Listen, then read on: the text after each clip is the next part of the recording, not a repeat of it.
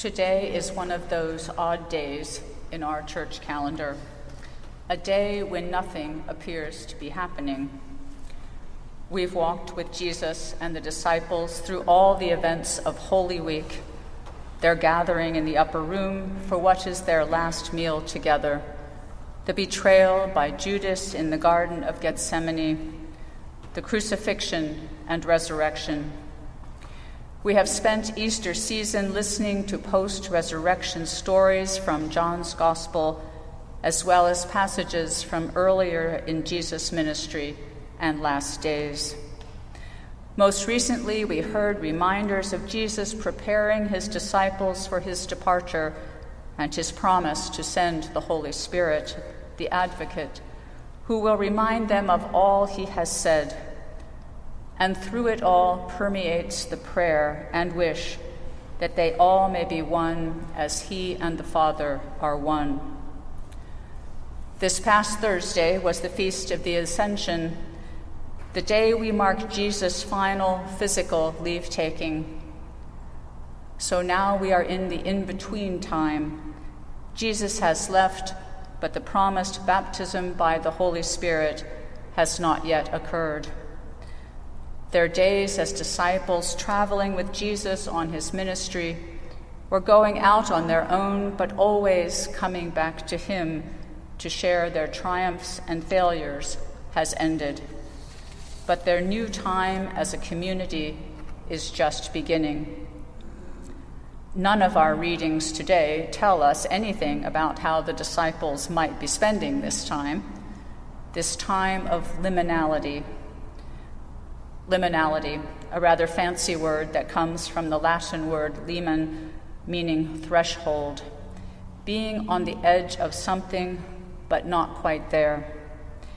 It can easily be a time of ambiguity or disorientation, that time between what was familiar and what is new, between a previous way of structuring one's identity, time, or community, and a new way which has not yet come into focus. We may also think of liminal places as well as times, those thin spots where we seem to be more open to the divine, to what is beyond our usual everyday comprehension. For the disciples, I can imagine it was a time of sadness, fear, confusion, anticipation, and hope. A jumble of feelings as they await this new inspiration that will fill them with remembered knowledge of Jesus' presence and actually be his presence, impatient to get on with the ministry Jesus has commissioned them to do, to go and preach and heal, to be community with the larger group of Jesus' disciples. Yet what a gift this time of transition must have been. A time to process all that has happened, to pray and praise. A time during which they gathered to choose who would replace Judas as one of the 12, to imagine how to go forward. So very different from their actions even after the resurrection, when they didn't know quite what to do with themselves.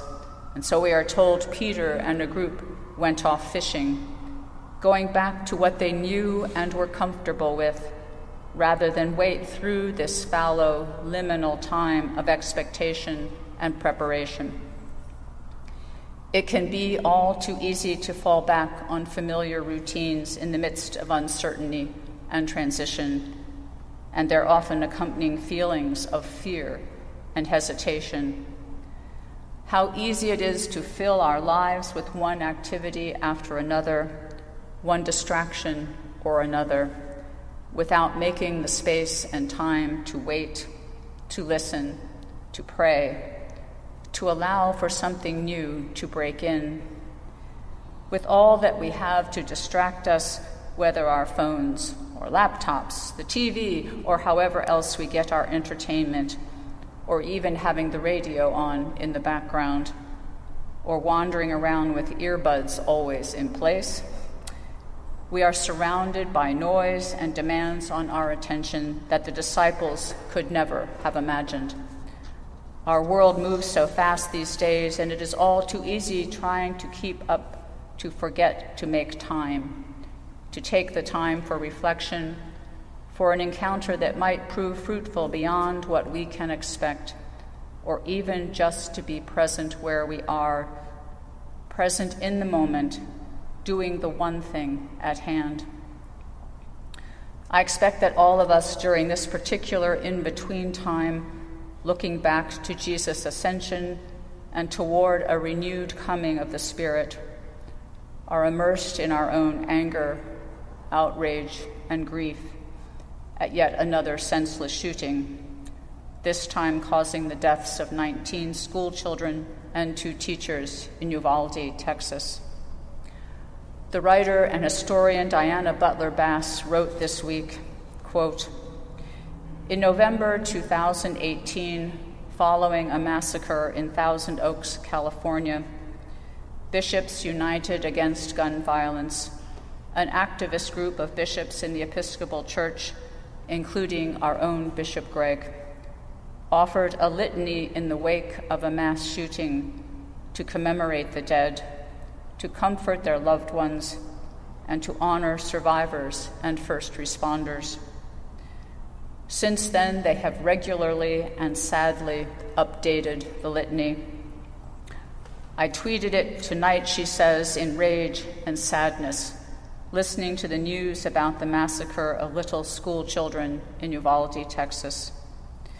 Merely tweeting it was an act of defiance, prayer, lament, and empowerment. I strongly encourage you to pray the entire thing. Thoughts and prayers can really mean something if those thoughts and prayers reveal the extent of evil and break our hearts with the love and sorrow of God. In lament and litany, we can discover we have the power to act.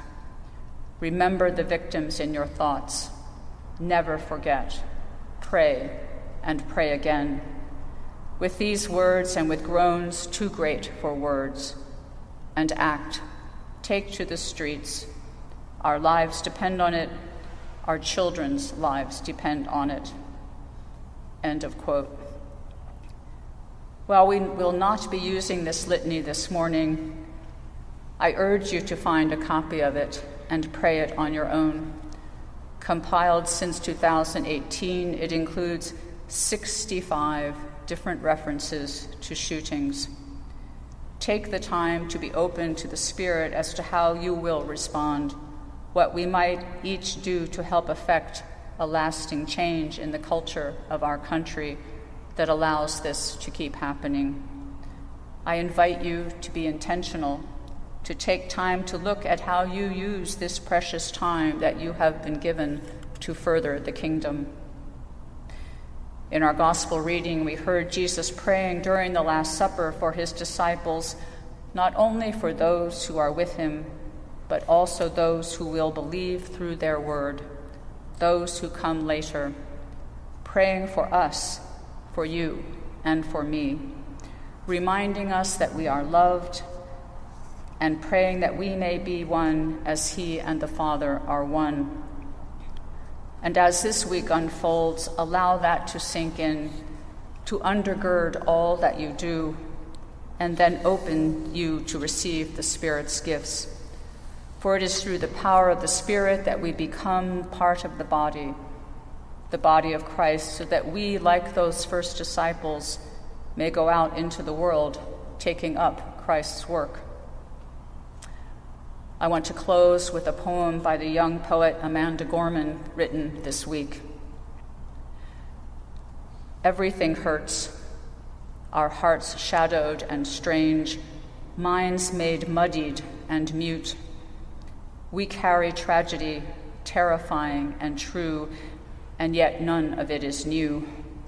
We knew it as home, as horror, as heritage.